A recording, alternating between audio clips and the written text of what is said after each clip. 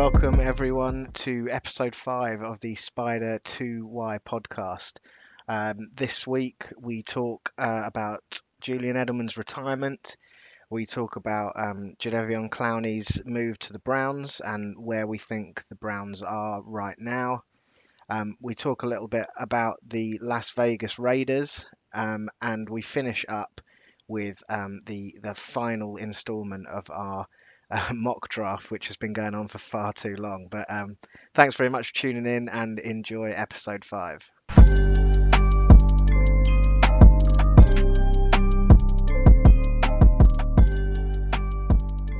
Hello, Jack. How are you? Hello, other Jack. I think this has become the. I feel. I'm sorry, I'm just completely going to butcher your intro, but I feel like we should probably actually rehearse a better intro rather than "Hello, Jack" and then "Hello, other Jack." Do you know what? I think it Or will. does that work? No, it works. It works. It's going to become a thing, isn't it? You'll Well, have people repeating it. yeah, probably. I don't know. I feel like I don't know. Whenever we finish a podcast, I then go back and think, should probably think about what I'm going to say as soon as the mic's turned on. And then I don't. And then it's turned on. And then I'm like, hello. But you know what? If you think about it, I reckon it'd be worse. Yeah, but you should definitely have some like canned, like Yeah, I know what you mean. intro sort of response or whatever. You know, like Scroobius Pip, he's like, welcome, welcome, welcome. Yeah, And yeah. then some other people obviously have theirs, but But I what's don't wrong have with one here. Hello Jack and Hello Other Jack? I feel like I just haven't thought of what to say after that, but I guess that's more your job You than it is do mine say it anyway. in quite an awkward fashion. But Mm, anyway, greetings aside. that was a better intro than a planned one anyway. It was, yeah. So who Spontaneous. cares about planned intros, right? Hmm. So, how's your week been? You've been back at work. Yeah, I have been. Um, zero to 1,000. Brilliant. I don't know. It's good. I have to say I thoroughly enjoyed being back at work, to be honest. Um, Although not everything in my week went to plan, and I got a bit upset about that the other night.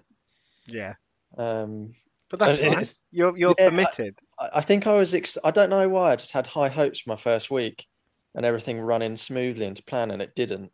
And I That got was quite never going to down. happen. That was never going to happen, Jack, was it? It's always going to be deep end, isn't it? Trying to learn to swim again. Yeah, I don't know. I guess I always feel like I'm fairly in control of things. So, but then to be honest, it was nothing to really worry about, and it's been fine. But I guess I should probably say what I do. I'm just talking quite Yeah, vaguely about it, yeah. but obviously to most people that know, I'm a tattoo artist. Tattoo artist by day, NFL fan by evening By and Sunday. Sunday. So by Yeah, Sunday, yeah. So yeah, I'm a tattoo artist. So it takes up a lot of my time. And for the last year, I haven't really been doing it because we've been in a pandemic. And now I'm back to work, so it's full steam ahead. But I like it. I like being busy. So I'm not going to I'm not going to moan too much about my job because I sometimes do that, and I hate people that do that. yeah. So I, I'll leave it and at that. I can say that as someone who has for the last 4 or 5 years tried to fight for Jack's attention away from his busy job. It's been nice having Jack on well, not even furlough, just unemployed for I a know. I while. think But that's what Daisy's been saying. yeah, I bet. She's like, "Oh God, you're going to be going back to your normal self." Yeah, we're gonna miss Jack. Yeah, it's been a good year. So Yeah. But anyway, so we had what did we have? We had the Masters last week. Did you tuned into that? Did you? I did actually. Mm, It's really fun, isn't it? I don't it know was, what. yeah. I'd guess maybe that we play golf more now, but I can legitimately watch it Mm, and yeah. enjoy it. Absolutely, yeah. There's something I don't know whether it's just there's something special about the Masters, but Yeah. since we sort of got into playing more, um, I I sort of tune in sort of as and when, but the Masters really grabbed my attention. The next one I'm really looking forward to is the Ryder Cup, which I think is later in the year. I heard that's one that a lot of people talk about as Is well. But that is that the one where the British play Americans or Europeans? European against the Yeah, Americans, okay. yeah. So that So should I that definitely think I would be into that now. But yeah, there is something nice about the Masters, isn't it? Like we were saying last week on the pod, like it looks like heaven on that course, and yeah, it's really serene. And when I was saying, I watch the YouTube coverage a lot, and they cover it from, I think it's Amen Corner, yeah. which I think it's like three holes basically intersect at that point, so you They're can kind of three of watch like it. the hardest holes in Yeah. golf. I think the idea is that you need to say a prayer to get through it. I think that's why they call it Amen Ah, Corner. I may okay. have read into that wrong, but that's what I had sort of. It would totally make sense. Yeah, But it's quite an interesting little corner, and even when they're playing obviously the commentary and stuff, and it's very like whispery and sort of low voice, and it's like almost like that ASMR. And then the background music they play is like sort of like violin-y kind of like chilled whale music. and also there is nothing better than hearing the sound of a professional golfer striking a golf ball flush. Like Yeah, that's my or ASMR. yeah, something that we don't Yeah, experience. it's You just a just hear weird that sound. whip.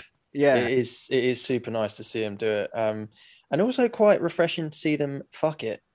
yeah, absolutely. Yeah, yeah. I mean, it's we're gonna go and play. I've had to talk Jack into playing tomorrow. He wasn't so keen, but I was keen early week, and then yeah, I took a yeah. turn for the worse last tonight.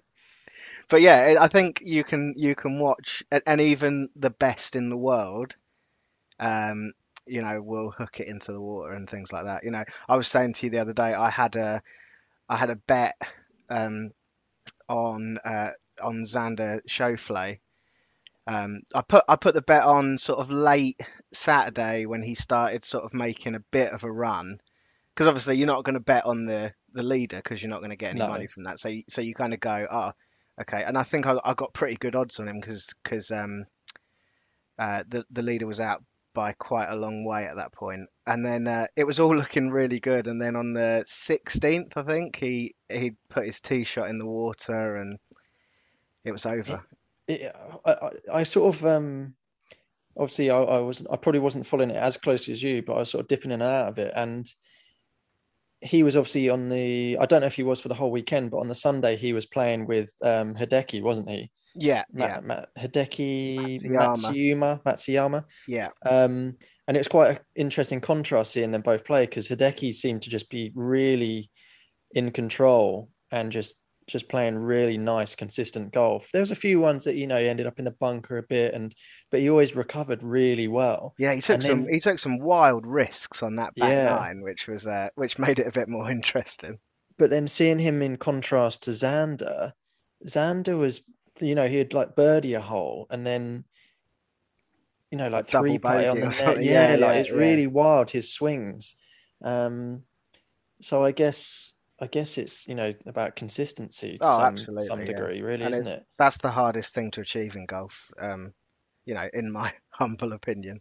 Anyone can get to a point where they're playing all right, but to be consistent is very, very hard. But yeah, it was great to have something to watch. We talked last week about having the fans there and stuff as well, and it was just nice to. How are you feeling on Bryson? How am I feeling on Bryson? Yeah, he's quite a That he's quite a course, polarizing character, isn't he? yeah, I like Bryson. Okay, I don't, for the record. Yeah, okay. I as I have a bit. I don't know if I have an issue with him as a person. I don't know him as a person, but I quite like the whole idea of just smashing the ball down there because that's his talent. And there have been some courses that's worked really well for him on.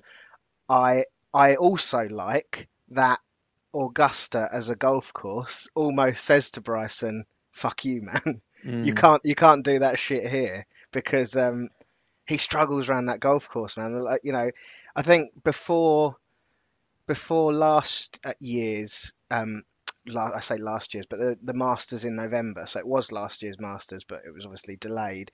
He was making comments after the practice rounds saying that I think it's a par 72 course, and he was saying it's playing more like a par 69 or a par 68 for him or something.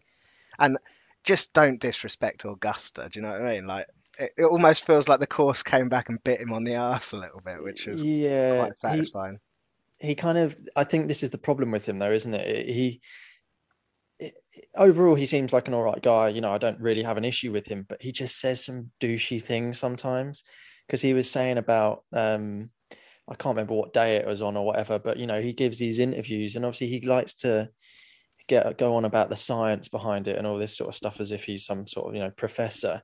And he was saying about the frontal lobe exhaustion contributed, and it's like, shut the fuck up! Like, you just sound like such a tool. Yeah, I think he's you could say, oh, he's just a bit of a nerdy guy, but I don't think it's even that, because he's one of It's these kind of nerdy guys that is it trying really. seems to I saw a it's a video bit of try him. hard, isn't it? It is. I saw a video of him, and he was like kept telling someone that his favorite film was Interstellar, and I was like, Oh, oh, calm down, man. Like, yeah, it just doesn't come across as genuine, does it? no, no, not And I at all. think that's what rubs people, because people quite often, there's one of the golf podcasts I listen to, that no laying up one, or whatever it was, no layups. Mm, And they quite often get on Bryson, and they sort of circle back to them. And they're like, oh, should we be this harsh on Bryson? Like, it's not like he does anything really egregious, but then it's just like, he just does this and says things that are just a little bit try hard, and they come across as disingenuous.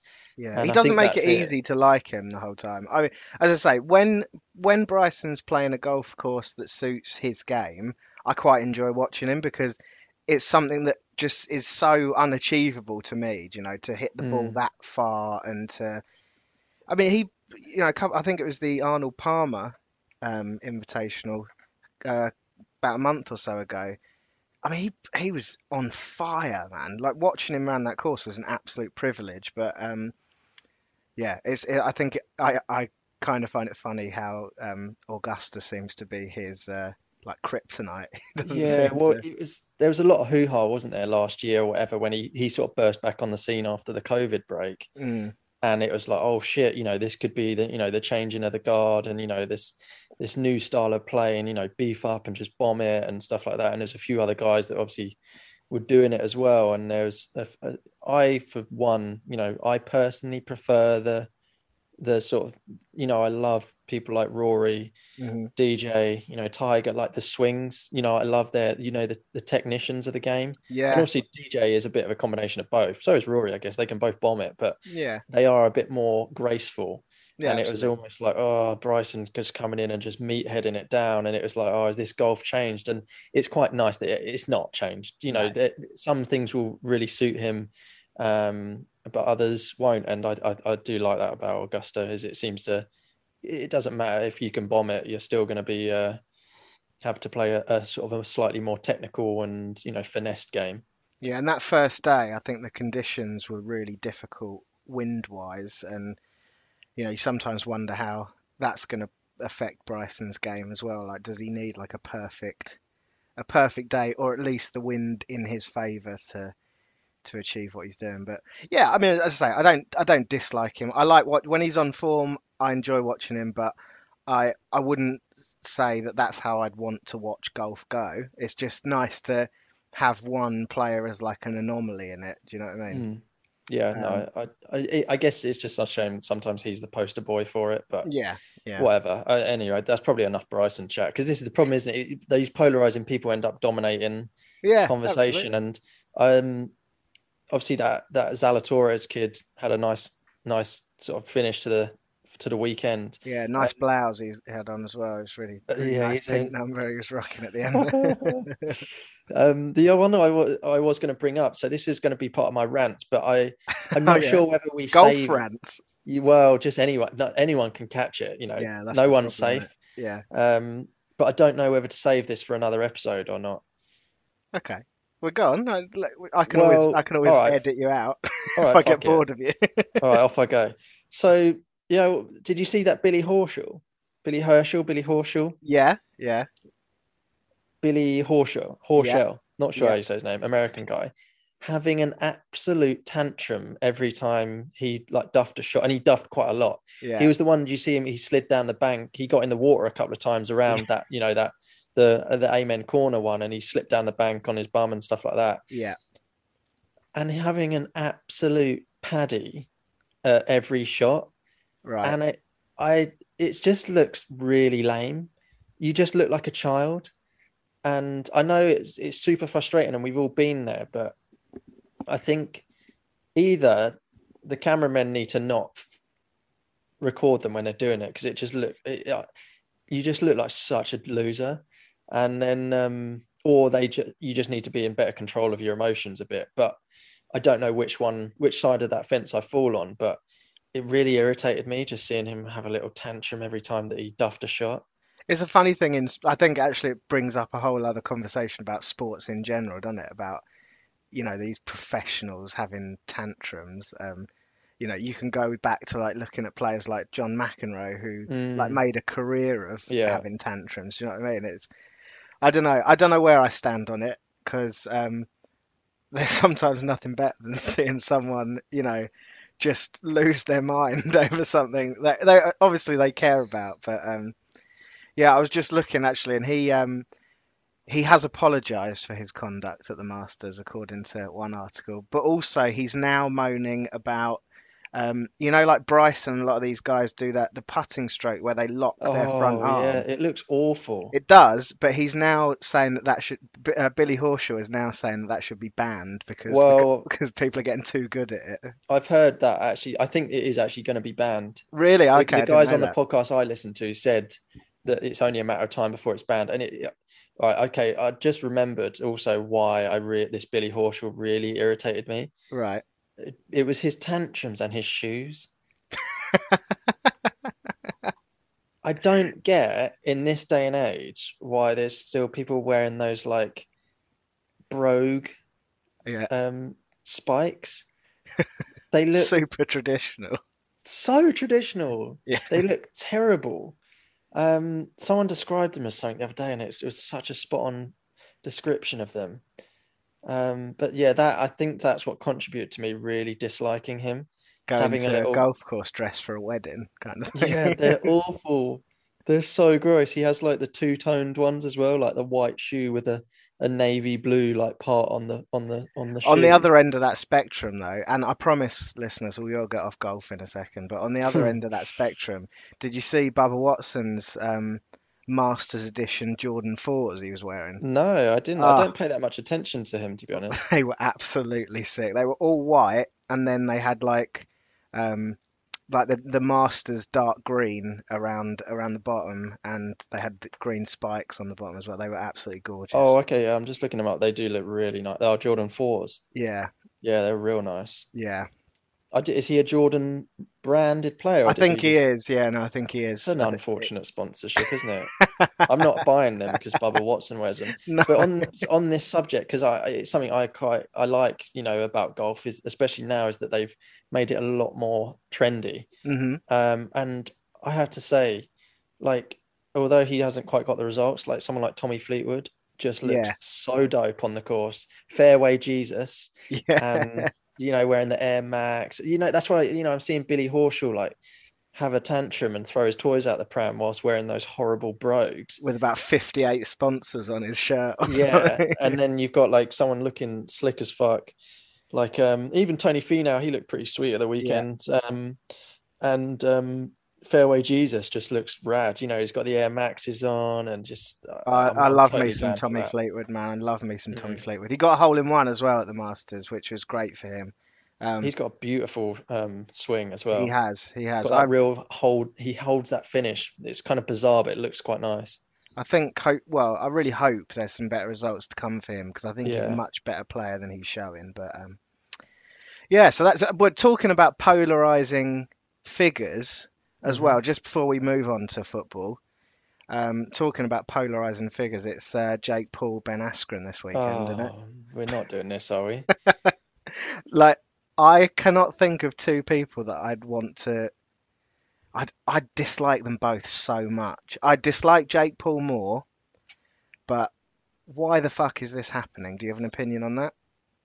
I do, but I don't even want to give it any airtime because the problem is the more we all talk about it, the more it actually keeps happening. I hope I was listening to obviously our friend Lewis hmm talking about it the other day, and he had Tom, our sort of other friend on, Tom Green, hmm and Tom put forward some points I totally agree with, and I kind of hope happens. And he was saying, because obviously he participates in fighting and mixed martial arts himself, and so I guess it hits a little bit closer to home for someone like him, because you have numpties like these two representing the combat sports on a sort of a wide scale. And Tom was like, the only way this ridiculous stuff stops, these constant celebrity matches and everyone thinking they're some sort of boxer all of a sudden, is if someone gets seriously hurt. Mm. And he was like, I hope it doesn't kind of happen, but almost I kind of hope it does. And I have to agree with him. I can't stand these novelty matchups with people with no experience. And yeah, I hope people stop viewing it, because obviously, if people aren't viewing it, there's no point putting them on. But I guess people are. I think as well, like that again, we won't go too much into this, but the work that the UFC and other mixed martial arts organizations have put in to grow that sport, it would be an awful shame if and the joke of it is these guys aren't even going in for an MMA match, they're boxing. So not only does it drag the UFC and other MMA organizations name down if a guy like Ben Askren loses to a YouTuber, but also the sport of boxing, which has just got this rich history, just becomes a joke. And I'm so annoyed that it's happening. And I I think shame on people like Ben Askren for even getting involved. I know it's a payday and that, but just shame on you for even entertaining the idea. I mean, it's significantly cheapening the brand of fighting, and especially boxing. Hmm. And it's why I really disagreed with Dana White putting CM Punk in the UFC a couple of years back, because that's doing exactly the same thing. You're just taking the name and putting him in there, completely disrespecting all the people that have worked extremely hard their whole life to become a mixed martial artist and hopefully one day fight in the UFC. And just because this guy could sell a few tickets, he gets a couple of fights in the UFC. I think it seems like the UFC learned from that. Hmm. And ultimately, I don't think there's enough of a payoff. Having CM Punk in, like, I'm sure I don't. He's not even with them anymore, is he? No, I don't Um, think so. and I just hope that boxing soon realizes. I mean, I don't know. I don't know who's in control of it really, but I hope that they soon realize that this is not good for the sport. Mm. You're massively cheapening the product that you're putting out, and you're making a mockery of your sport. It's all well and good getting the money in and getting the draw and the eyeballs on it, but at what cost? Boxing becomes a joke. I mean, it's borderline getting like that anyway. The Yeah. fights are so infrequent, and there's no real big names carrying the sport at this point, apart from the obvious heavyweights. And And as you say mate, as well, God forbid someone gets seriously hurt, yeah, getting in there with someone they have no business being in there with. It's not getting punched in the face, no matter what gloves you're wearing, is not a joke. it's not. No, So yeah. Anyway, it's just to finish up on that. yeah. It just baffles me. There's not many other sports that people decide that they're just going to do it because they're a celebrity, and it's Mm, like, why is it that you think you can all of a sudden be a boxer? mhm. I know there's some, obviously, like some primordial draw to it, and that we like, deep down we're kind of driven to fight and all this sort of stuff, and we like watching it, but it's a joke. It's an absolute joke. Yeah, And but I think you're right there. You wouldn't just get someone just going, oh, I'm going to be a professional football player, or I'm no, going to be a professional basketball player. I've just decided. yeah, you'd be It's like, no, son, you haven't put in yeah. the 20 years worth of graft that And I've put even in. with the golf, like going back to golf and another individual sport, you can't just go around and hit the ball round and think, right, well that's it, I can play at Augusta next year. It takes years and years and years and years to craft, to working at that craft to become even the bottom of that pile. Do you know what I mean? So To be a, yeah, a Corn Ferry Tour player. yeah, exactly, yeah, yeah. So Yeah, no, I think the ridiculous thing is everyone seems to share the same sentiment, mm, but yet the fights are still happening. well, I guess it doesn't really matter to them because no publicity is bad publicity, I suppose, is it? In their opinion, it's unfortunately it's going to sell loads, and people are going to watch it, and for whatever reason, But yeah, no.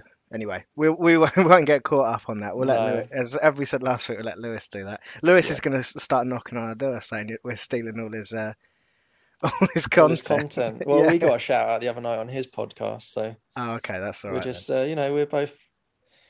just, we're hitting it back to each other. I'm going to stay on polarizing figures, Okay. and I'm going to move into the NFL Hmm. because that is where we should be at. After Uh, like half hour. yeah, well, we got some news this week. Julian Edelman announced his retirement. Um, Obviously, like Edelman or not, he's had a pretty impressive career. But I think the two key points I want to talk about here is, firstly, did you see his diabolical retirement announcement video? No, I didn't. Okay, I'll give you a brief overview. Please. He was sat in the middle of the pitch at Gillette Stadium in a chair. The camera was panning around him. It took forever to start. The video's 4 minutes long.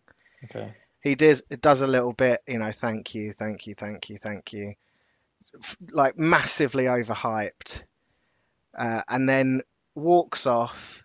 And if you get to the very end of the video, you see him walk into the distance of the stadium, and he looks at his watch and he says, "Beam me up," and a UFO takes him up to space, I guess, or whatever. That is how your boy announced his retirement from the NFL. Thoughts? Silence. Okay. What? Like, I Yeah, that's just, real. You can watch that I um, don't want to be on honest. YouTube. My life is, I think, significantly better for not having to watch that Yeah. 4 minutes. Don't worry, I've Um, watched it for you, and I can tell you it was fucking awful. I mean, I guess my thoughts are, I don't really have any, to be honest. No, that's fine. Yeah, It's so, it's meh to you, isn't it? yeah, like it does not move the needle for me at all. And it's kind Hmm. of like him as a player. His retirement speech sounds as intriguing as he was as a player to me. I'm sure, there is people that like him, Yeah. and rate him. Um, I have little interest, and even though wide receiver is my kind of favorite position, so to speak, he doesn't he doesn't crack the top 1,000 players of interest in that position, to be honest. But I think it's an interesting point that because look, the guy's obviously done a job at the Patriots and done a really good job, especially postseason. His numbers in the postseason have been historically very good. Yeah. Um, I think he was a seventh round pick or something like that. So Hmm. it's that underdog story came in, and then when Wes Welker left, I think that there was a hole, and Edelman filled that hole well. Um, had some really good seasons, and I'm sure if you spoke to Tom Brady about it, he would say that Edelman was the reason we won some of those Super Bowls. But um, I think the key thing is a lot of people have been going back and forth this week about whether he's a Hall of Famer Yeah. because of all the rings. Hmm. Now, like some other people, I don't think that's necessarily important. Like we shouldn't be judging every single player who retires as to whether they're going to be in the Hall of Fame. It's not the be all, and not everyone gets to the Hall of Fame. That's why it's special. Um, but for me, he's not a Hall of Famer because I, I I don't think throughout his whole career you could ever say he was even in the top 10 wide receivers in the league. He was a great guy at doing what he did, and he played a massive part on that team. But if you look back on all those years, do you think you would put him in the top 10 at all? I don't think you would. So, and I think in order for you to be in the Hall of Fame, you need to be considered the best in your position at least once in your career. Yeah, Um, I think I completely agree, to be honest. I think he was extremely useful for the Patriots and played very well in certain times. Um, I I think it's a a lot more scheme specific and team specific than player. I don't know. He was the perfect player for what the Patriots wanted and needed, wasn't he? So in that respect, he's amazing. But I just think if you took him off of the Patriots, would he even still be, would he have lasted in the NFL?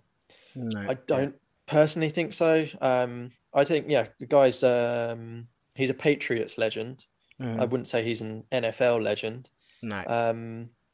And that's great. That's an achievement in itself. And he obviously has a very decorated trophy cabinet from being with the Patriots. But yeah, I don't think he's a Hall of Famer because, if we're going to put, people that did pretty well in Super Bowls and so, I don't know. He's one of those real conflicting ones, isn't he? Like an Eli Manning, were they ever the best player on their team? No. Were they ever the best player? Were they even top 10 in their position group? Probably not. But they do have the hardware that, a lot of other players don't. But why can't we leave it there? Why can't we just say he's got those rings? He's done that. People, you say he's a bit like, as you say, he's a Patriots legend. Let's just leave it there. Why is it so important that I don't know. I don't think we've got the answer to that. But if you're a Patriots fan, you'd probably consider him Hall of Fame. But yeah, that's fine. There's no failure in not being Hall of Fame. Like it's such a small group of people. But no, I personally don't. I don't think he's a Hall of Famer. I think most people actually agree with that, to be honest, from the stuff I've heard and people I've listened to. A lot of people seem to be like, great career, amazing player for the Patriots. End of. Yeah, absolutely. Okay, well, I think that's all that we need to say on that. And he did get done for cheating. Yeah, yeah, true. So he got popped for the roids. So yeah, fuck that guy. Yeah. Right, so another bit of news this week we got that I think I'd like to go into in a little bit more detail. If you're okay with that, is the Browns signing Jadeveon Clowney. So 1 year deal, so it's very much like a prove it kind of deal. They're not committing long term, but I think from what I read, there were some discussions about a longer term deal should certain parts of his deal should be he met. meet certain criteria? Yeah, so I guess I wanted to get your opinions on Clowney as a player right now, and then we might move on to talk about the Browns as well. So a total of 12 sacks in the last 3 years, a lot of injury problems. So yeah, I guess that's where you'd start, isn't it? Can he stay on the field? Yeah, it's quite a theme of the show, really, isn't it? Polarizing players. Yeah. Because he is, isn't he? Like he's one of those guys that the production doesn't match the reputation. And in some respects, you can say stats aren't everything. And there is quite a lot of evidence of him, just tearing up O-lines and, running backs and stuff like that. But at some point there has to be some production, doesn't there? It's, I know Sims is quite a big one on, not being that into production, not being that into stats, because obviously his quote, is the fuck up the play stat. And, there's plenty of times that Jadeveon Clowney is in the backfield causing mayhem and, he's one tackle away, one, millimeter away from causing the sack, but someone else gets it or whatever. And I'm all for that. But at some point, there has to be some statistics to back it up. And because, you get the best of the best players like the Aaron Donalds, he is a fuck up the play nightmare. And he also leads the league in sacks every year. And that's not to say, Jadeveon Clowney should be on the same level of production as Aaron Donald, but you can do both. You can be a disruptive player and also get some production. Doesn't have to be leading the league in sacks, but he definitely should be producing more statistics than he does. And I think it's why he's such a polarizing player, because he was the number one pick, wasn't he? He was, yeah. He's a freak of nature, and I remember watching him a few years back when he was on Texans, and Do you remember that Hard Knocks season when it was? I think the Texans won when he first came out, and you looked at some of his footage on Hard Knocks, and it's just an absolute, as you say, freak of nature. Like, um, yeah, I mean, I guess I would sort of uh, bite back a little bit on the stat front. He did have some productive seasons in Houston, mm-hmm. um, but they were very much. It was very much. Um, yeah, either him getting injured or JJ Watt being injured. But if you look at his best performances, it was always when JJ Watt was on the other side. Right, so that's where my argument would be this could work, because not only has he got Myles Garrett on the other side, arguably the best edge rusher in the league. Um, he's also got a hell of a D tackle in Sheldon Richardson in the middle as well, who's all over that fuck the play up stat. Mm-hmm. So it's that kind of thing, isn't it? Like, he's Clowney probably for when he has been healthy, and I don't think that's been a lot. I think even No. when he's been out there, he's been battling something. Mm-hmm. But when he has been healthy, he has faced double teams, triple teams. Sure. He's not going to see that same kind of attention, Mm-hmm. in that Browns front line. So that would be my argument. But I guess, I yeah, I have so I guess I don't have much opposition to that. I'm not a Clowney denier or hater, for a stronger word. I just don't the at this point. I think it's like we're saying with Odell Beckham. I love Odell Beckham, but at some point we have to level the reputation with the actual production, and that's Clowney. I'm not saying I don't like the guy. I think it's awesome pickup for the Browns. Like I say, it's cost them nothing. He gets to line up alongside Myles Garrett and um, Sheldon Sheldon Richardson, Richardson. yeah, Great. That's kind of what he needs. But we keep kind of expecting Clowney to be this number one overall pick. Khalil Mack type. Just an absolute menace on the edge. And he's not been that. And that's not to say like I don't like him, but I feel that the reputation has to marry up with the actual production. And obviously, half that production problem is, like you say, injuries. I was sure I heard something the other day about he's only been healthy, like he's only played like 16 games, or 17 games, or whatever. he's played 16 games once. Once there, yeah, that says everything, really, doesn't it? Hmm. So he's a difficult one. He's had some seasons where like he's 14 games, 15 games, 13 Yeah, games, but like we said, even then he's playing through. He always seems like he's playing through something. Um, I was reading something about his time in Seattle, and apparently one of the things that made the Browns so hot on him was his ability. So towards the end of the time in Seattle, I think if you remember, I think he was playing with a core injury. They were saying that turned out to be a sports hernia, but um, he was really active, and he was really, especially like against the run game, like he was. I mean, he was really productive for that team, and I think if he can get, because he doesn't have to be that every down player now. He doesn't. It's with all that they've got, the Browns. It seems like he won't have to be. But don't forget, they also picked up Tack McKinley in free agency, who again is a player who's fallen off a cliff a little bit, but was a really high rated pass rusher.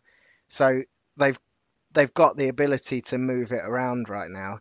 Um, and I guess that kind of brings us on to the next point. Like, where are we with the Cleveland Browns? How complete are they? Like, I'll give you one thing I heard yesterday when doing some research for this.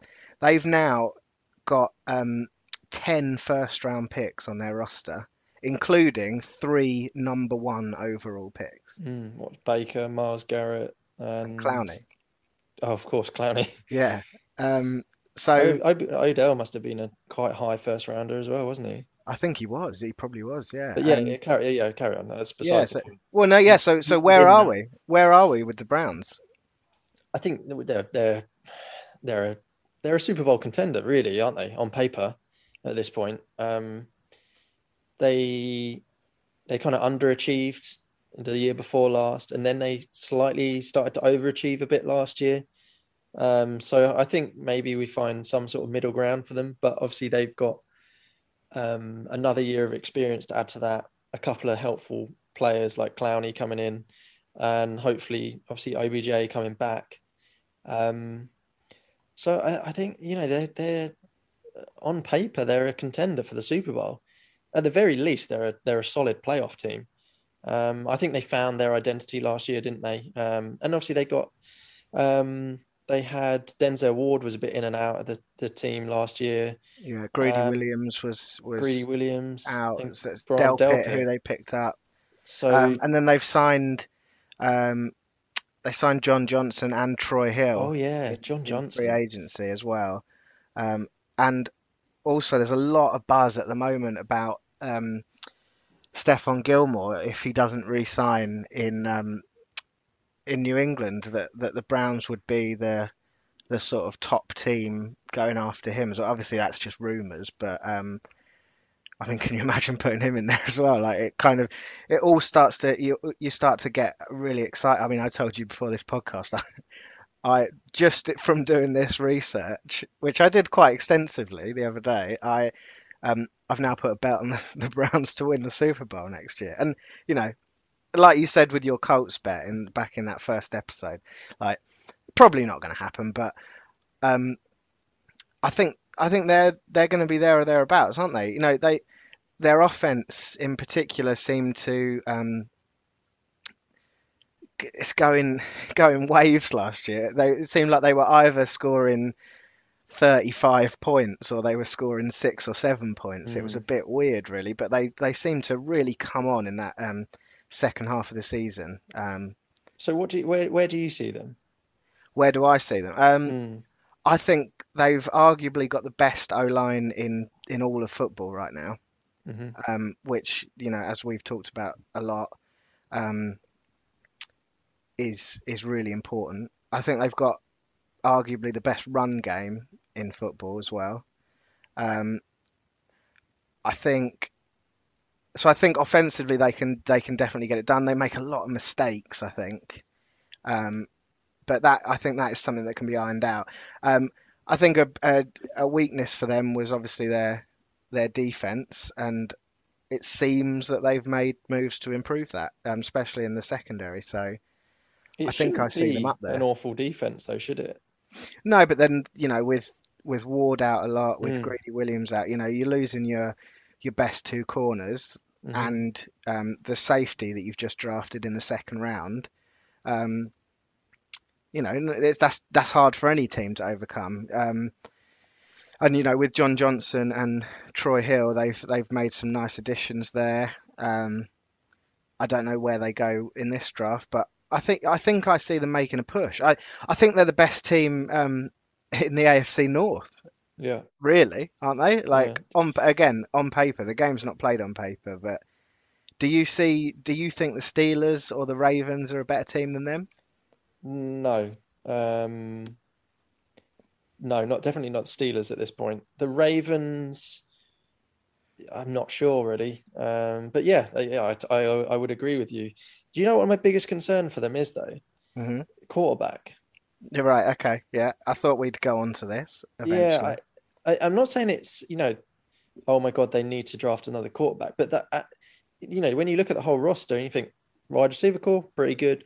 Got a few good tight ends. They still got Austin Hooper, haven't they? And Hmm. running backs obviously amazing. O line incredible. D line, if Clowney stays healthy, Yeah. is more than good enough. Um, linebacker, they're okay. They're not awful. And obviously, Mm. DBs, if they get a few of those guys back healthy, the only concern I really would have is Baker because it's been a bit up and down with him.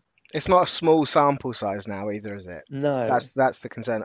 My argument for Baker was that since he's come into the league, Cleveland has gone through change after change after change. It clearly it wasn't working out with Freddie Kitchens and No, Baker. There was clearly something wrong there. And when Stefanski came in, I think it took Baker a little while to get going. Um, but I mean, I got some stats here actually because I knew you were going to bring this up. So I preemptively predictable. got some comparisons from 2019 to Hmm. 2020. So Baker's completion percentage in 2019 was 59.4%. He got that up to 62.8% last year. But these two, I think, are the absolute key stats here. Um, he so firstly, showing that this O line is one of the best. They went from allowing Baker to be sacked 40 times in 2019 to only allowing 26 sacks in 2020. And then Baker's touchdown to turnover ratio in 2019 was 22 touchdowns with 21 turnovers, which is not good.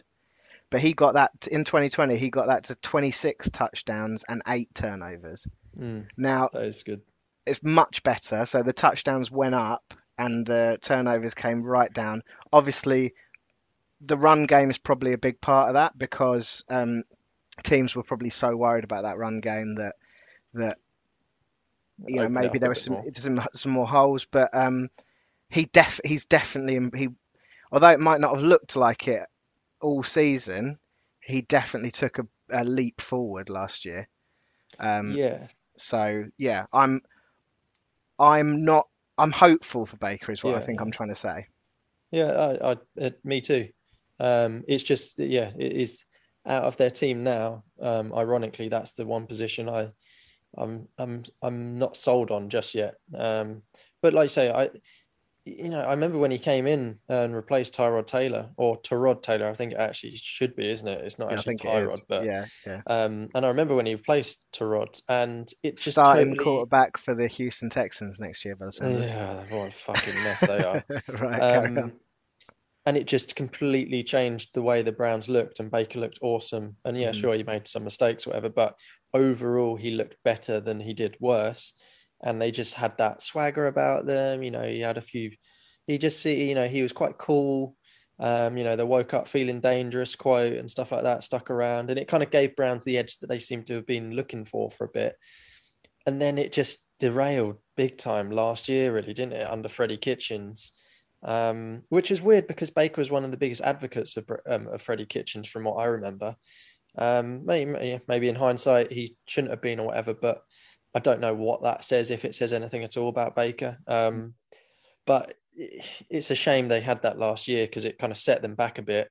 And then, I'm totally willing to chalk up the not amazing start and a better second half of the season this year to obviously having a new system in place and learning a new scheme.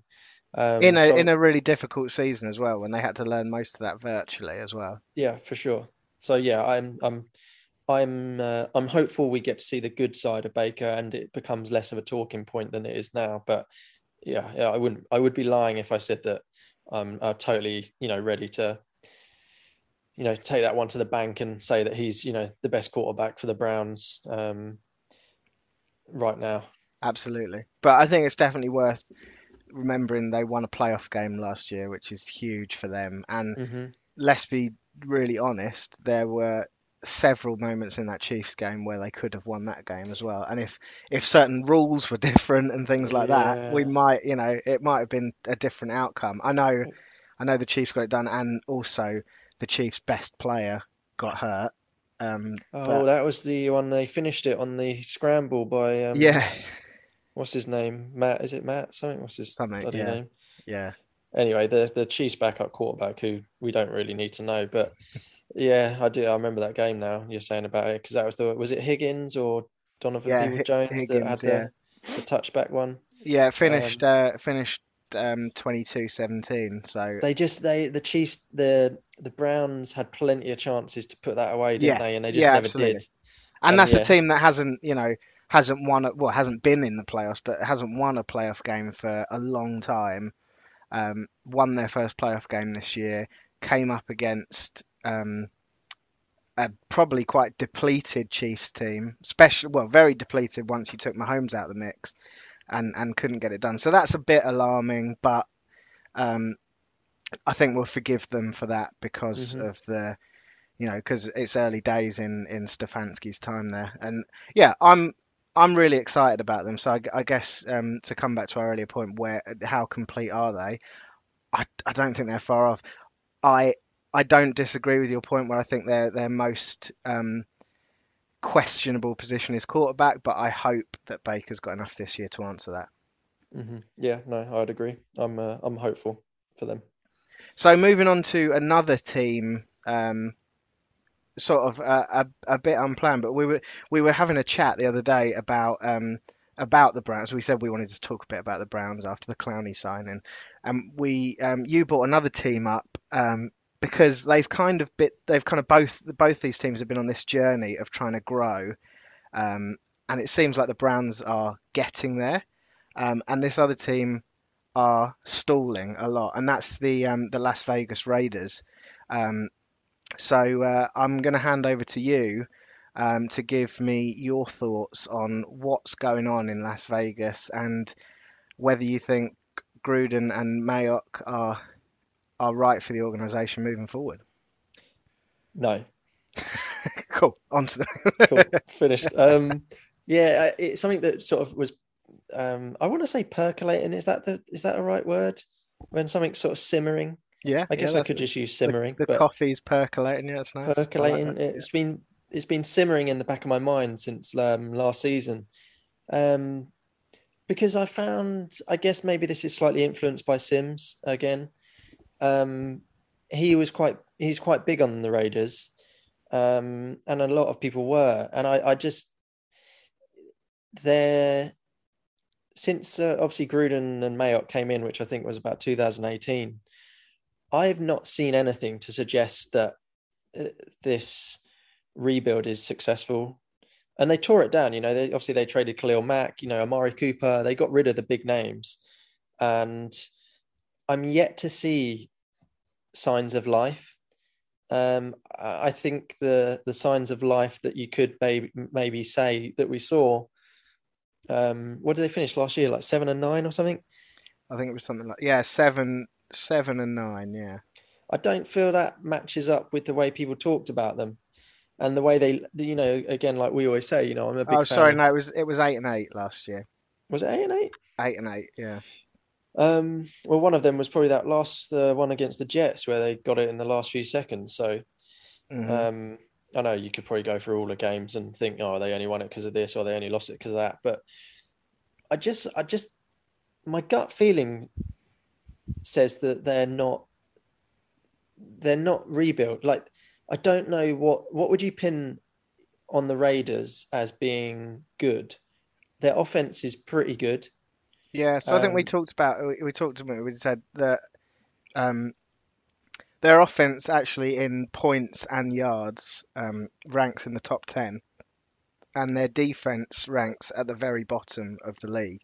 So I think mhm. that kind of um, sort of answers that, like what's wrong. But then their offense, it hasn't been fantastic.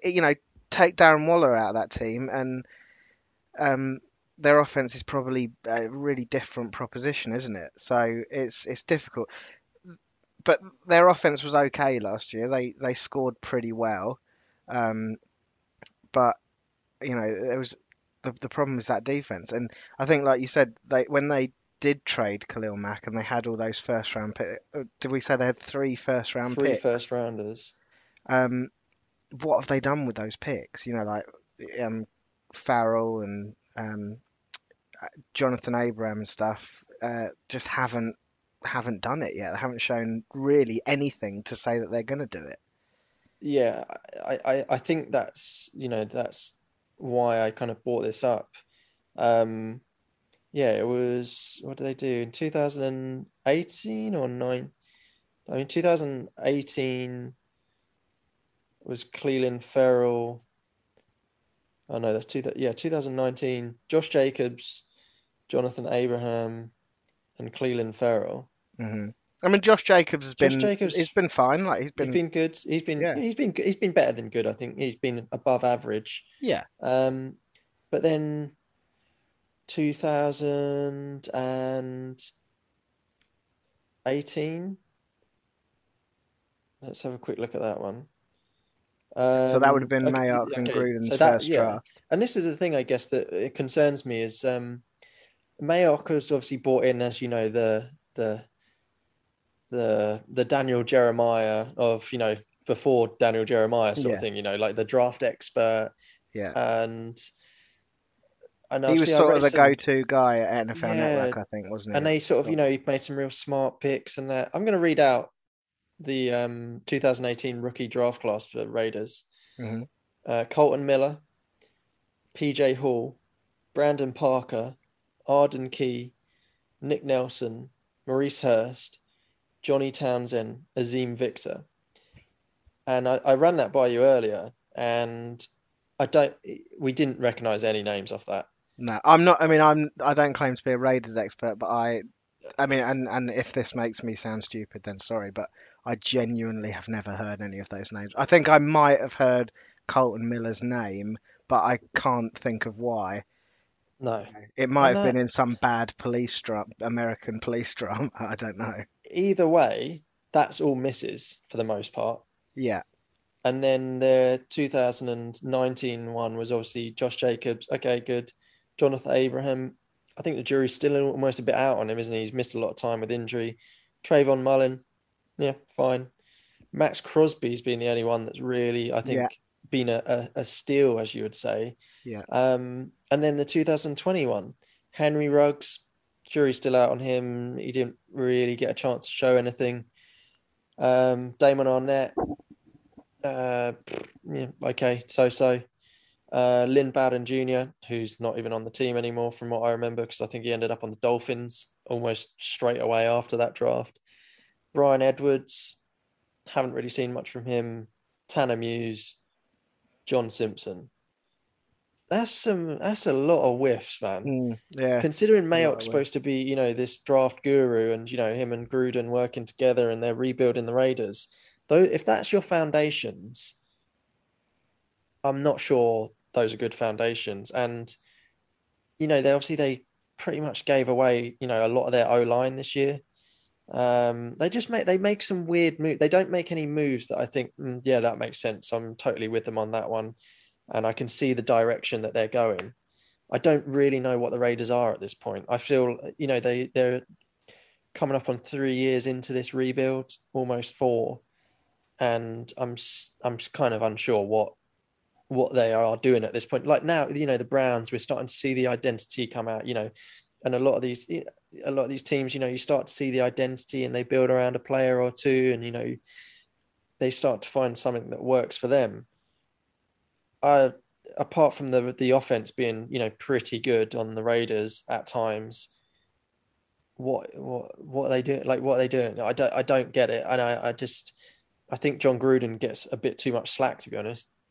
Yeah, no, I completely agree with you. And if you think they let Nelson Aguilar walk. Mm. No, I'm not saying that Nelson Aguilar was the reason they were so He was good for successful them last year, last but he year, was, though. yeah, he was decent. And if you're then, you could the other side of that is you could say, well, use Ruggs more, and you might get the similar sort of production. But you need multiple weapons on an offense to make it Well, they did successful. replace him, didn't they? Who the Aguilar. did they? They got John Brown. Okay. You know, exactly. That's my point. Yeah, yeah, That that was their, their sure. Okay, I'm sure they're planning on using Ruggs a bit more, but why not have both yeah. and use both of them? Like, there's no rules to say that you can't have two decent wide receivers and use them both. And I just their decisions seem. I don't understand their decisions. I don't see the logic in them a lot of the time. I think Um, they're in a tricky spot division-wise as well because obviously you've got the Chiefs in that division who are going to be the team in that division for the foreseeable future. That's fine. But so say they're fighting for second place. The Chargers are just below them, and in my opinion, They're they're a team on the up. They're for a few sure. pieces away from being a really, really dangerous team. So yeah, I'm not sure. They're not in a yeah. The Raiders aren't in a stronger position for the last 2 years of rebuilding, are they? Yeah, exactly. And So you I know mean, they they have they got the Broncos in that division, so you know maybe that frees them up a bit. if the Broncos sort out quarterback position, they're a nice team on defense. They're what happens with Von Miller, I'm not entirely sure, but they got Bradley Chubb. They could potentially pick up another. People are mocking them to take Micah Parsons or something. Someone to potentially be Von Miller's replacement and wide receiver. And we left him off a few weeks ago when we were talking about I can't remember when it came up, and I sort of kicked myself because he's the forgotten man, Cortland Sutton. Yeah, man. He's Had the forgotten injuries man. last year. Yeah. A real breakout the year before. Jerry Judy, KJ Hamler, They've got obviously so many Albert weapons. O, Noah Fant. They're a quarterback away from being a decent team. Hmm. So then we're the Raiders after that. Yeah, yeah. I think they're sort of trending, in my opinion, trending down, which I think is a real blow, especially after the Vegas move, because you know they haven't been able to have fans in that stadium yet, and you think the excitement they could have got it to the point where the excitement would have Mm, um, really yeah, new built into stadium, yeah, rebuilding team in the third year of its rebuild, ready and to really start. Vegas having a football team, that's exciting, but yeah, that unfortunately their football team are the Raiders, and it's not looking very Do exciting. you, okay, so I I've voiced my concerns this last year really with John Gruden and whether he's actually the right man to turn around the Raiders, and even Mayock, even I think he's definitely up for bringing it into question. Do you think Gruden's the man for the job? Um, I don't, I don't know that I do. No, I think he might be past it. I hate to use that. I'm gonna throw in an English football comparison here, Okay. um, because my heart is breaking at the moment for my beloved Tottenham Hotspur, and watching what another past it Oh, Jose coach, yeah, Mourinho. um, Right. a past it coach is doing to that team. Hmm. Um, and I don't know enough about Gruden to compare him sort of seriously to Jose Mourinho, but what I would say is Jose's methods are outdated by Right. looking at it now, and you can't win football games the way he wants to win football games anymore. And maybe that's the same with Gruden. He had some success, but these things like they go in cycles, don't they? Gruden's not.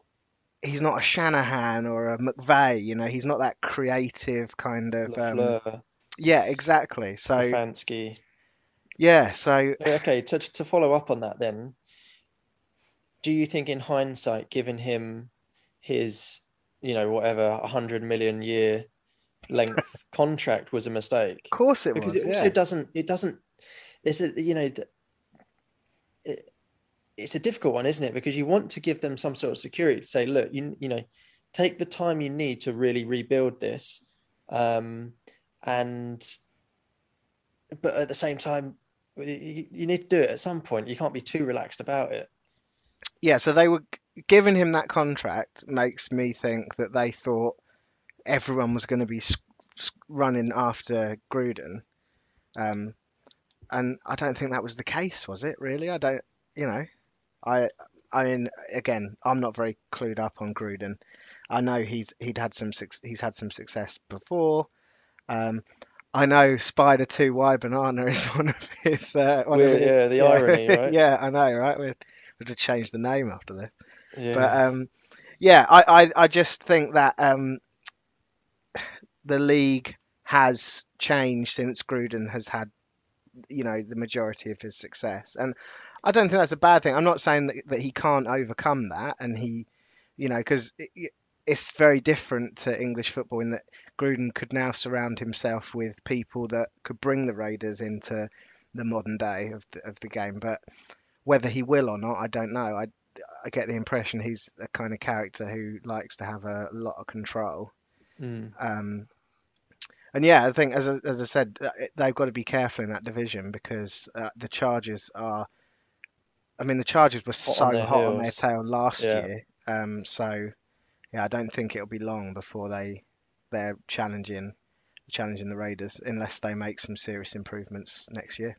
Mm. Yeah, and just to sort of, I guess, finish up on that, Mm. I think it irked me a little bit last year because the Raiders were that team that were sort of, puffing their chest at the fact that they almost beat the Chiefs.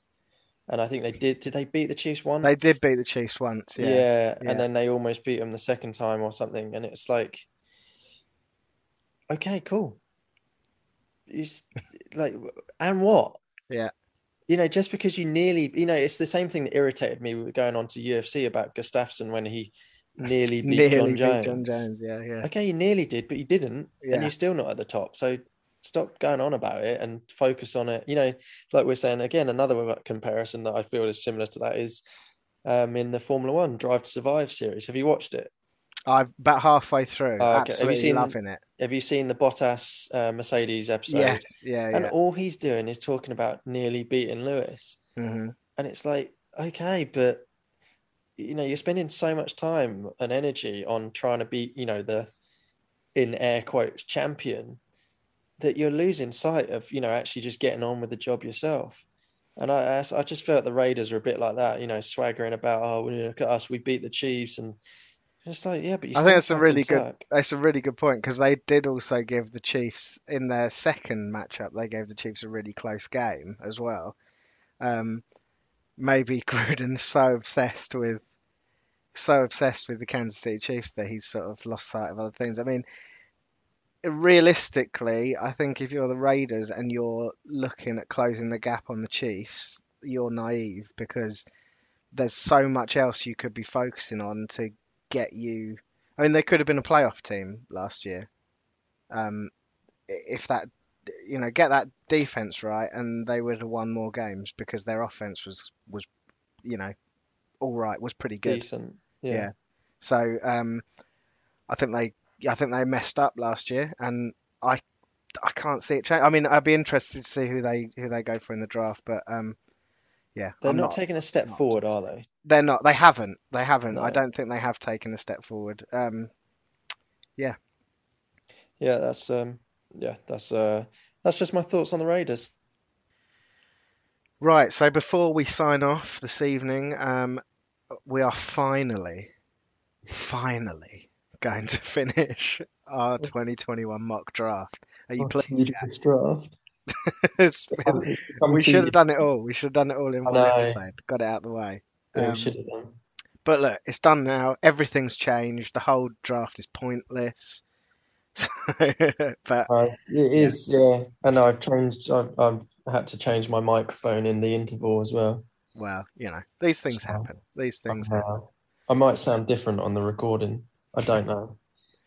But yeah, we're going to finish it, and then obviously when the draft actually happens, we'll cover the draft in much more detail because we're both very excited about it.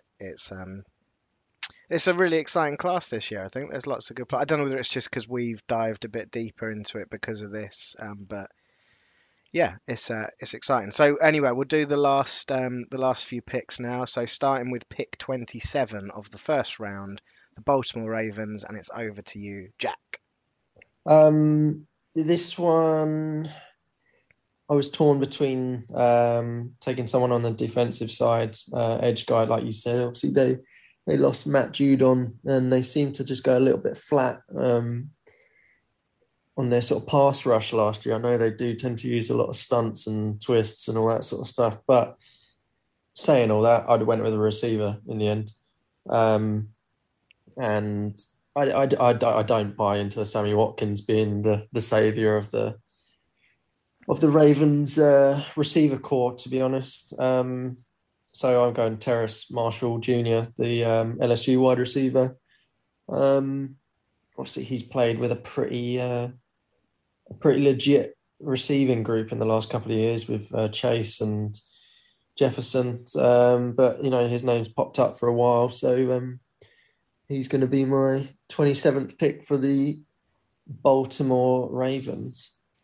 Nice. Okay, so pick 28, New Orleans Saints. Tried to do that, New Orleans, New but Orleans. yeah. So here I went for J.C. Horn, the cornerback out of South Carolina. Obviously, losing Janoris Jenkins in free agency will have an effect on that team. Um, I quite like what I've seen from J.C. Horn so far. Seems to be quite a big cover corner. Um, he his dad was a wide receiver in the NFL, so I always think I don't know whether it's just I don't know how much to read into it, but I always like that when they've had a parent who's played in the or a brother who's played in the league. It always seems to be you got to think that they've that they've either been around the game or they've kind of, like practicing at home with your dad, who was a star wide receiver, is probably pretty good. So, Yeah. yeah, I can give you some tips. There's a few questions about his tackling, apparently, but yeah, everything I've seen seems pretty good and would be a good fit for the Saints there at 28. So 29, Jack, over to you again for the Green Bay Packers. I think the obvious pick would be receiver. I'm kind of doing the reverse of what I just did with the Ravens. Yeah, Talk you about just want to piss Aaron Rodgers off more, don't you? I talk about the pick they should probably go with and then go with the opposite one. Um, I would like them to take a receiver here, but why why give Aaron Rodgers anything he wants in the first round at this point? Um, and they definitely do need to address their pass rush and linebacking core a little bit. Uh, I don't know. They obviously had the Preston Williams and oh no, sorry, not Preston Williams. Zadarius Smith and my mind's gone completely blank. Zadarius, is it Preston It's Smith? Preston Smith. Yeah, I'm getting Preston Williams for Yeah. someone. So yeah, Preston Smith and Zadarius Yeah, Smith. and they kind of came on the scene hot, didn't they? Like a year or two ago, and then it just sort of went a bit flat last year. So I'm gonna help them out a little bit with Zaven Collins from Tulsa, linebacker. Um, yeah, kind of wanted to go receiver, but I'm gonna go linebacker and help them out a little bit. As we struggle through these last few picks. Yeah, and at the end of the podcast. But Zayvon Collins seems to have a lot of upside. I think he's a bit of a project guy, but that would probably suit Green Bay quite a lot. Yeah, I think it's good. So number 30, the Buffalo Bills. So I went for edge here.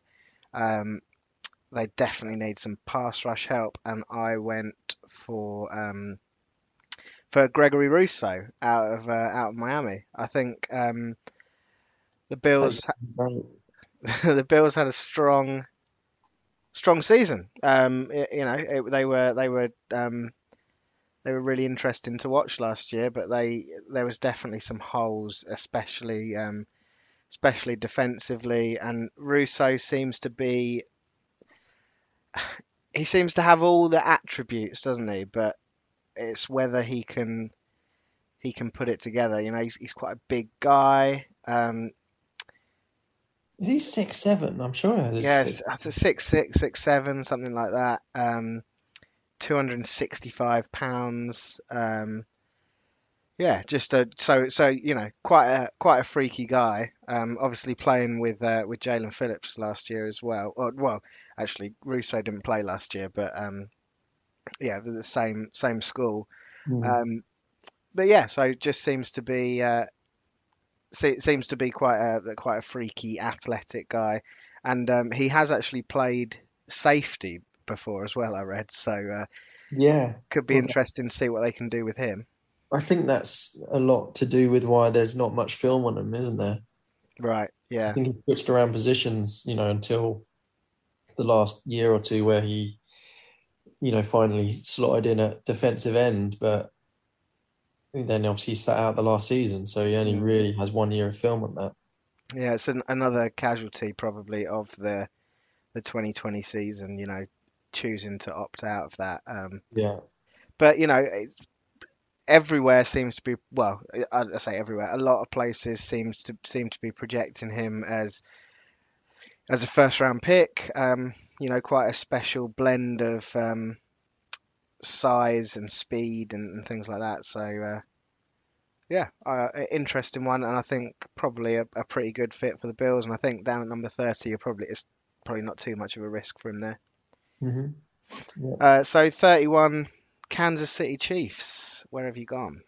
I kept this one real simple and went Landon Dixon. The Chiefs don't have. I mean, the defense needs a bit of work, but I think we're all scared shitless last year in the Super Bowl, seeing what happened to Patrick Mahomes. So I'm uh, I'm just going all out O line help.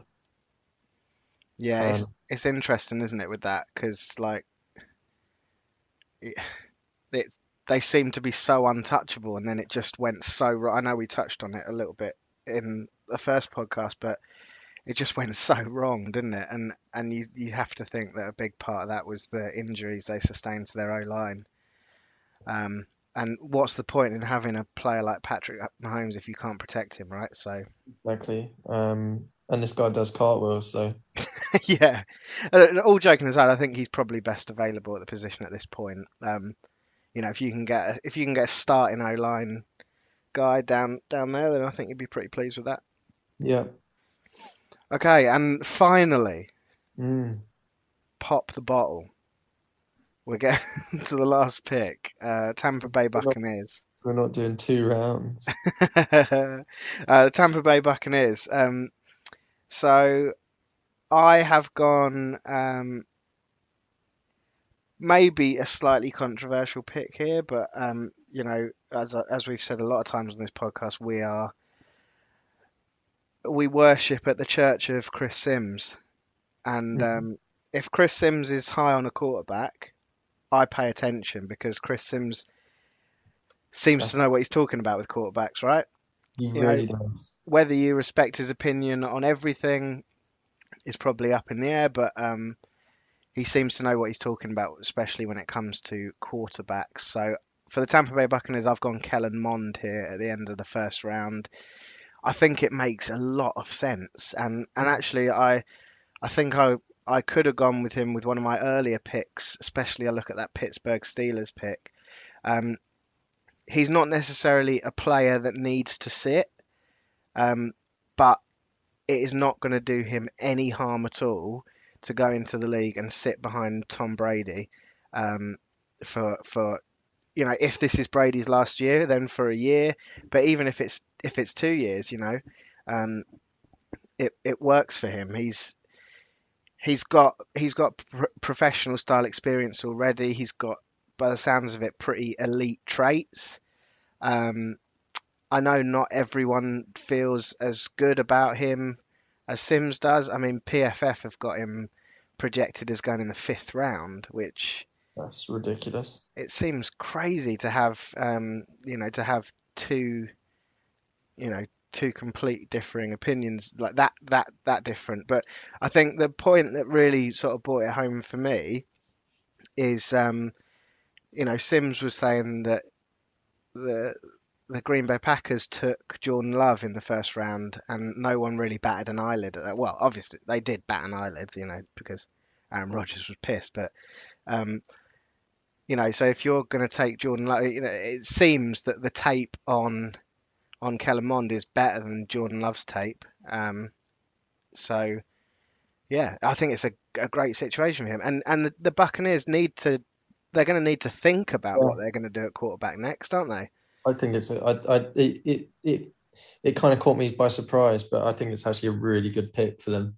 Mm. And like you say, from what I understand, he's kind of being slept on a little bit. And even if you don't necessarily think he's a first round or a second round or whatever, fifth round is ridiculous because we all know the quarterback value just goes up and up and up. Just even if they're not the the definite the most needed player, on a team or whatever, they just because they're scarce, they sort of go up. So I cannot see him still being there in the fifth round. So Yeah, and you think like the Eagles taking Hurts in the second round last year.